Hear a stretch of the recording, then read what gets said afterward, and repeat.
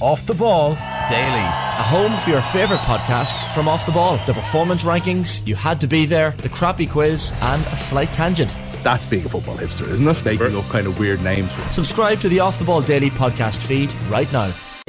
Football on Off the Ball. With Sky, proud partner and supporter of the Republic of Ireland women's national football team. This is News Talk.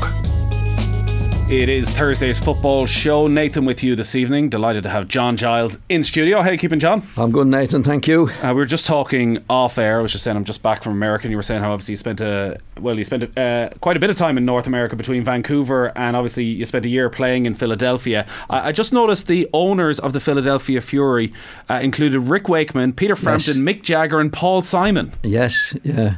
We could have done them with them on the pitch, singing a few songs, I think, Nathan, at the time. Yeah, it was new, obviously new. So this is 1978, North American Soccer League. Yes, yeah, with Peter Osgood, Alan Ball. Wow. And how did the move come about? I think there was obviously somebody in England. They were English owners, so they had to get a team. A couple of Irish lads came, Fran O'Brien, and I'm trying to think the other lad's name. Was Pierce O'Leary there? I'm going off Wikipedia here, who says their penultimate game of the season ended in controversy when Pierce O'Leary, on loan from Shamrock Rovers, attempted to attack the referee because a goal was scored in sudden death overtime. Yeah, that was in Vancouver. Okay. Yeah, Pat Bourne. Right. Was Fran O'Brien, Pat Bourne came over from Bowes. And these lads were taking lads over from England. Alan Ball was in that. And I was in Ireland at that time. So you were late 30s at this stage. Was this what year was it? 1978. Yeah, I was going on 38 at that time. So was this a jolly, a nice little retirement season, or was it serious? It was a bit of a moneymaker, to be honest. An experience, funny enough. Yeah. You know, it was a great experience. I was amazed at it, the things they had, because I read about the things they were doing in America, which was no such thing as a draw. You had a shootout from the halfway line. You had 5 seconds to get your shots in, which was brilliant. Absolutely brilliant. You like that? It was brilliant. Right. It was real football. Like usually it's penalties. This was, a bit of skill to do it. Would you practice for that? You could practice for it. Oh yeah, very much so. You had 5 seconds to get your shot in from the halfway line. And one of the big things was about it that there was no such thing as a draw. Well, say you drew 5-5, right? The team got, say, 7 points for a win, but the team that scored the other 5 got 5 points. So there was an incentive. There was an incentive to keep going all the time, and it finished up in a draw. Then it went to the shootout, right? And depending obviously if it was a 5-5 draw, the team that won in the shootout got an extra couple of points, but the team that had the 5 got 5 points. So it was encouraging all the time to get goals, no matter what the position was in the match. I thought it was really good, and it was very, very skillful. The shootout. Interesting that you enjoy. I would have thought that those sort of dramatic changes from what you were used to in English football would have been sort of totally alien to you. Well, before I went, they were. I thought this is typical American. But it wasn't. It was true. There was no draws. It took a bit of skill to win it, but you were also rewarded for scoring, although you were beaten. As you know, in England now, if you're beaten 5-4, you don't get any points. Yeah. And the way it was in America, you got X amount of points for the goal scored plus the win, So I was amazed at it, but I was pleasantly surprised at the way they did it. And did you take it seriously as a player? Oh yeah. I played in Philadelphia. I was getting paid to do it, Nathan. You have to do. Yeah, no. You weren't on holidays. No. Oh no. That's wouldn't be right. You couldn't do that. I couldn't do that anyway. To link it back, experience as well, Nathan. Obviously I never played. I had played in America before with Manchester United. Funny enough, when I was young, we went on a tour of North America. We played in Vancouver. We played in Toronto, I think, but mostly in America. We played about 8 to 10 matches. which was madness, really. An awful lot of travel at that particular time. Played in New York. There was a Scottish team. Can't remember what they played. We played them 3 or 4 times in different places.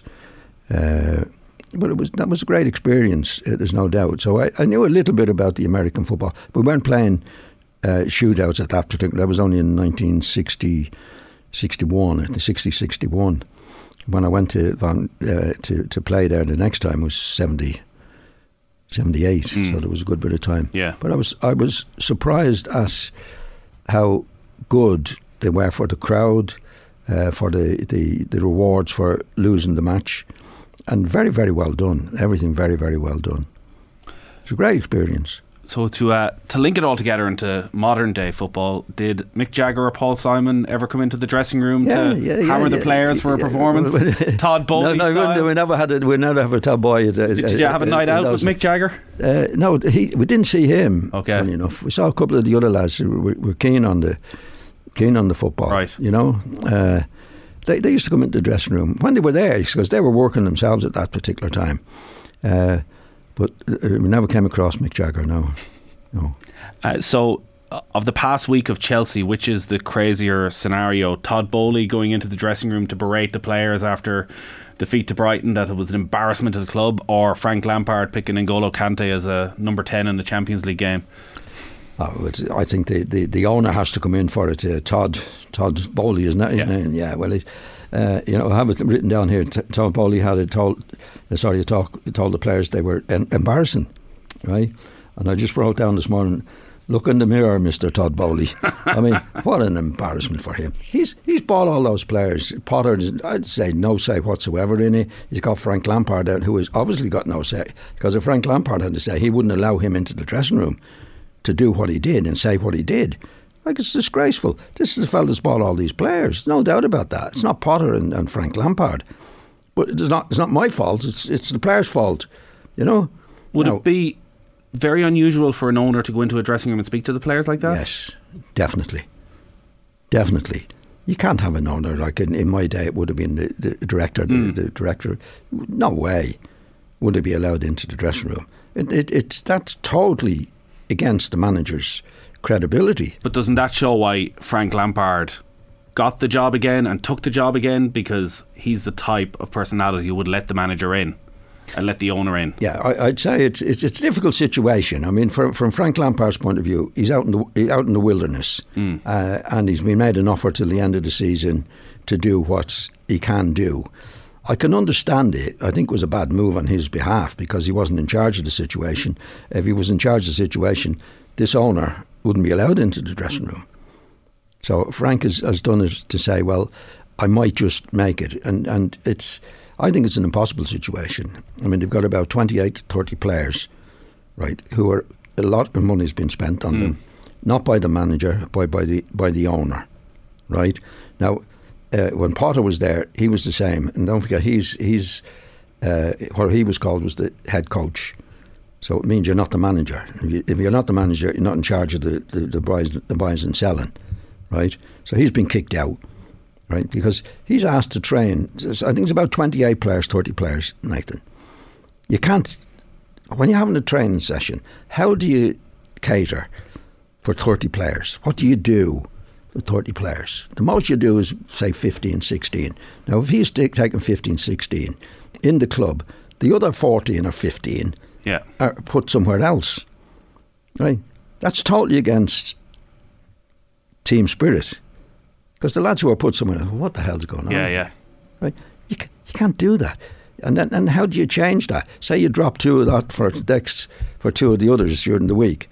Then those two are going to be saying, what's this all? You can't build a team spirit like that. You can't actually learn what these players are capable of doing when you have so many players in the team. And then this fella, idiot, comes into the dressing room to give them, it says he's embarrassed by them. He should have been telling the players he was embarrassed by what he's doing at the club. It's hard to see what benefit he thought it would bring to going in and speaking to the players. Like, they're hardly coming out of a meeting like that with an owner who I'm sure they don't believe has any great understanding of football. I don't think he in with that situation. I don't think he was going in to inspire them, Nathan. He was in to humiliate them, right? This is a guy who's bought these players, made a mess of it with the coach that he's gone. He's got Frank Lampard in on a part-time basis. The players are not going to have great respect for Frank Lampard either, because he mightn't be there at the end, probably won't be there at the end of the season.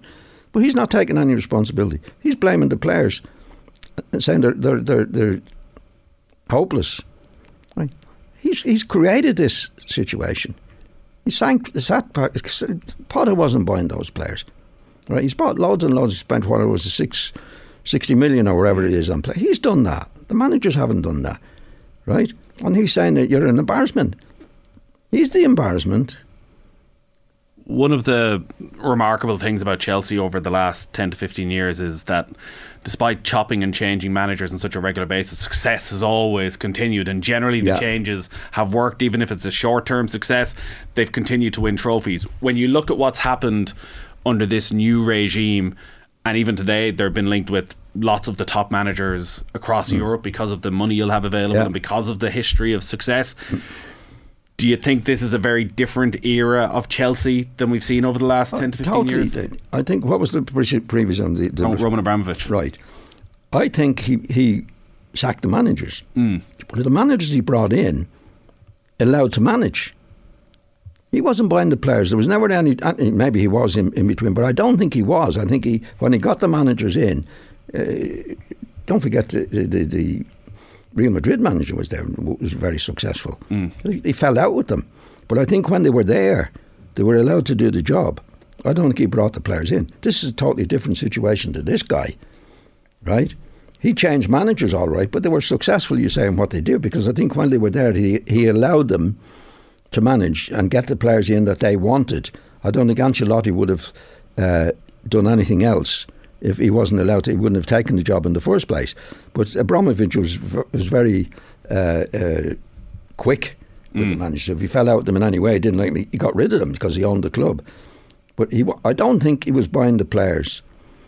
I think certainly if he was, it would have been without the manager's approval. But this guy, from the day he's come in with Potter, don't forget Potter was the head coach. He wasn't the manager. Well, even with Tuchel, when Tuchel was there first, got rid of him, brings in Potter. Yeah. And he won the Champions League, as we know. Tuchel did. But apparently the big row there was that Boehly wanted Ronaldo. He wanted Ronaldo. And Tuchel quite rightly said, no, I don't want Ronaldo, because the manager has to be buying in the players he wants. So he got rid of him. He's responsible for the situation that Chelsea are in, and he has the cheek then to go into the dressing room and blame the players on it. Now, where does that put Frank Lampard? When the owner comes in and tells him you're a disgrace and all these carry on, and Frank is supposed to be the present manager, trying to get the best out of them. It's a disaster. As you say, Lampard was in the wilderness, reputation in shreds after what happened at Everton, gets this opportunity. It's been a disaster since his return. They've lost every match. When you watch the performance, firstly against Brighton and then against Real Madrid earlier in the week, and he's trying to do something different. He's not quite playing N'Golo Kante as a number 10, but in probably a far more advanced role than we've seen Kante before. What's he trying to do there? Well, I think it's desperation, to be honest, because if you look at all the money that this guy spent, they don't have a striker. They don't have a recognised striker, right? And he's bought 25 players.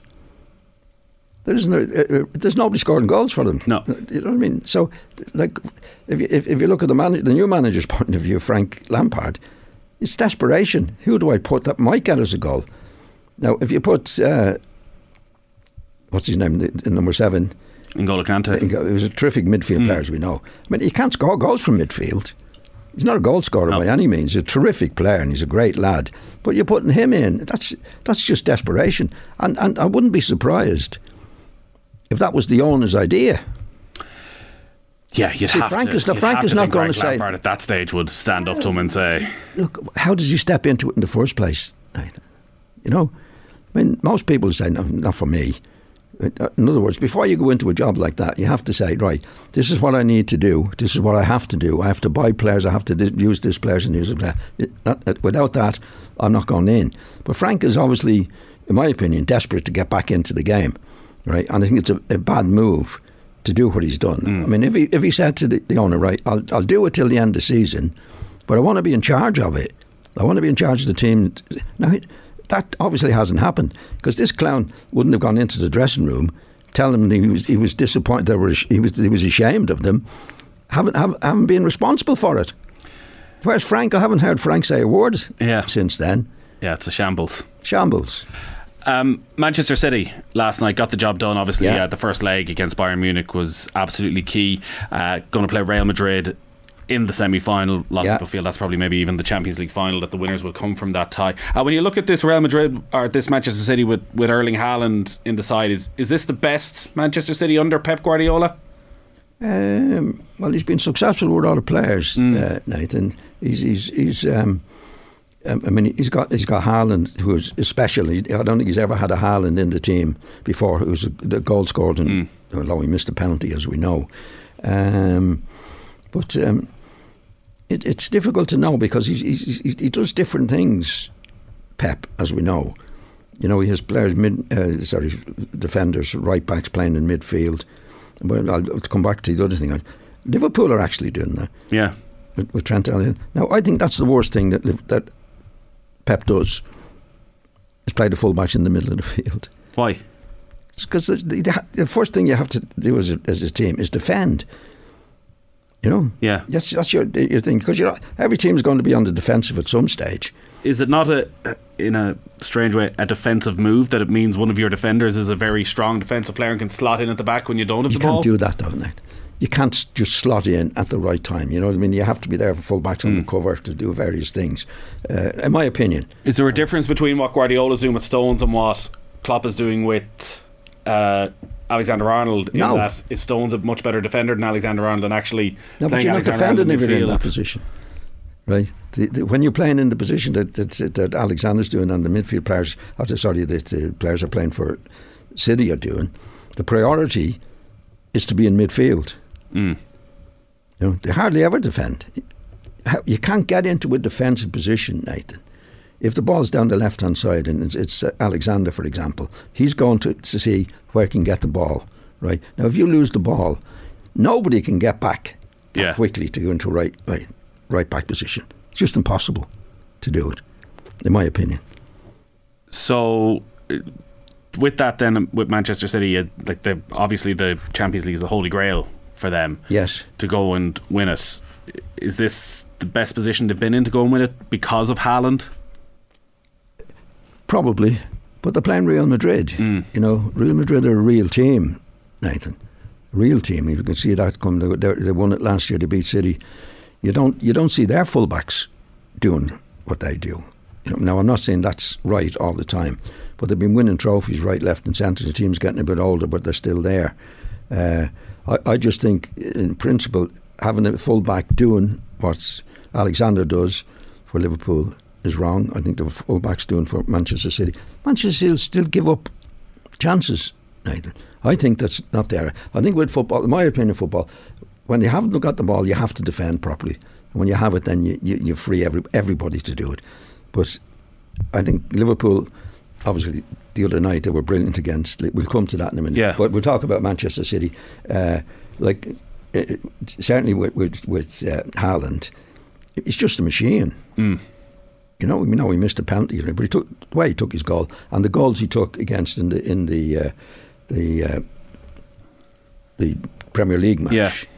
Yeah. One of the goals, the only, it was brilliant. You know, the way he got through. He's a joint of a lad who has the balance of a little fella, which is most unusual. It makes him seem what was good, and a good lad. He's in there now. He's top notch. But it'll be a really, really fantastic draw in the semi-final. By top notch, do you look at Haaland and think we're watching one of the all-time greats, potentially? I think so. And funny enough, Nathan, it's not that long ago where people were saying, you know, he doesn't suit the team, or you know, I know there was some. That's about 2 months ago.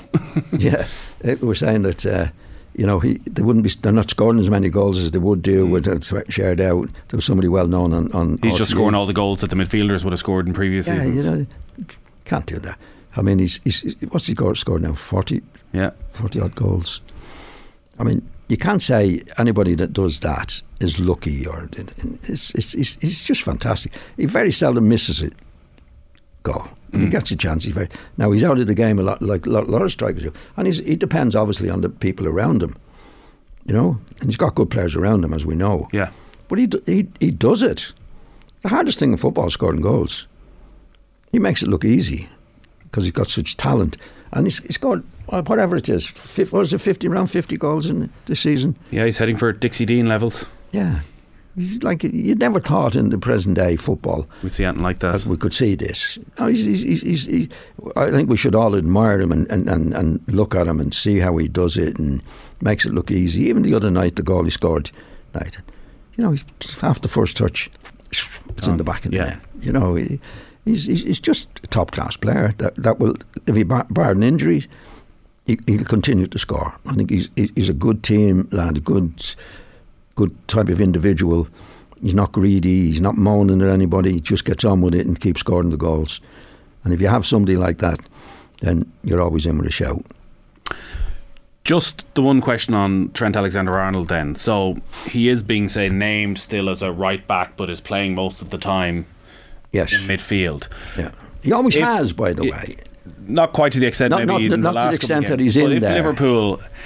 If Liverpool say were to play Joe Gomez at right back, is Trent Alexander-Arnold good enough to play as a midfielder for Liverpool? No.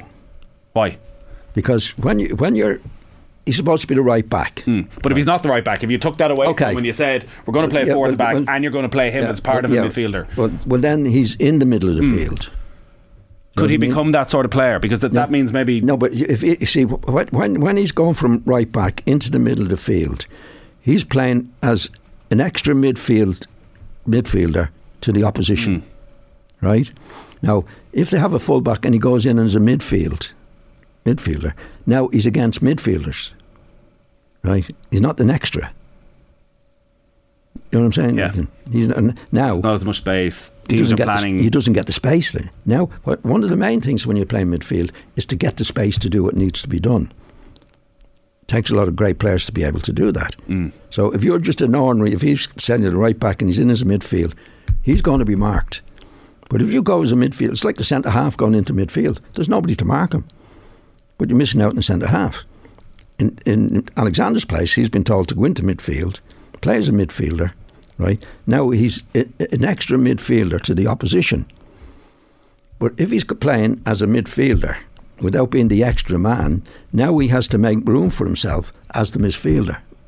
Now whether he can do that or not, I don't know, but certainly at the moment, it's like playing the left back in that position or the centre. So it's not if they were to move him there full time, it's just a totally different scenario he'll find himself in, and a totally different impact he'd have to make in it. Totally different, Nathan. If you're the right back, you're the right back, and you've got three midfield players. Okay, the opposition are marking those three midfield players as tightly as they can, but then the full back comes into that position. He's an extra one, right? So there's nobody there to pick him up from that, unless the other opposition put their right back in there. Yeah.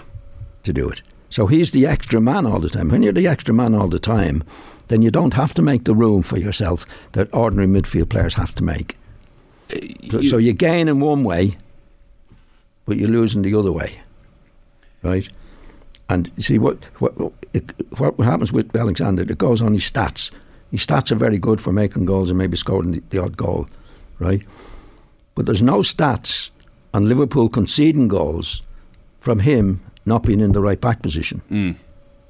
That doesn't happen because it's very hard to tell whether the goal he's not making the there. mistake. He's not there. Yeah.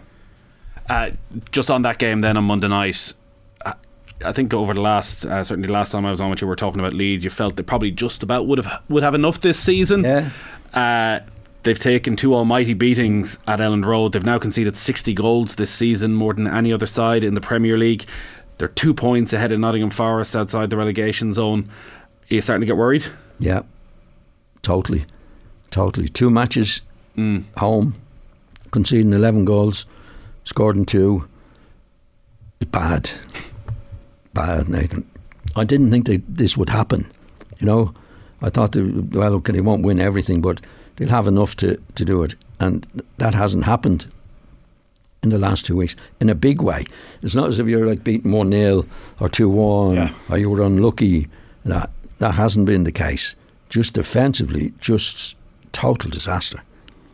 Total disaster. They are missing players, and Patrick Bamford and Tyler Adams were sitting in the stand on Monday night, so there's quality not there. But it almost seemed that once Liverpool got that first goal, that there's no leadership there at all. They just sort of collapsed.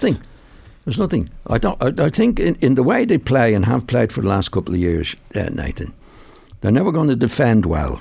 But what they do have is an awful lot of attacking players that keeps them off defending. It's go all the time, right? And that hasn't happened in the last couple of matches, and I think they've always been bad defensively, but teams couldn't get at them that much to almost a similar situation to Liverpool. At the back, the midfield is letting them down. There's no protection there anymore. Yeah, but it was different the other way. And again, you go back to Alexander, who played extremely well. He's probably my man of the match because of what he did in the midfield. That's like I don't mean that as a contradiction to what I'm actually saying. I don't believe that can happen in every game. It can happen, and happened against Leeds. But Leeds, even in this season, last season, even under Bielsa, they never defended well, Nathan. But they were never defending that much, especially at home. It was go, and scored quite a lot of freedom to do it, and scored a lot of goals.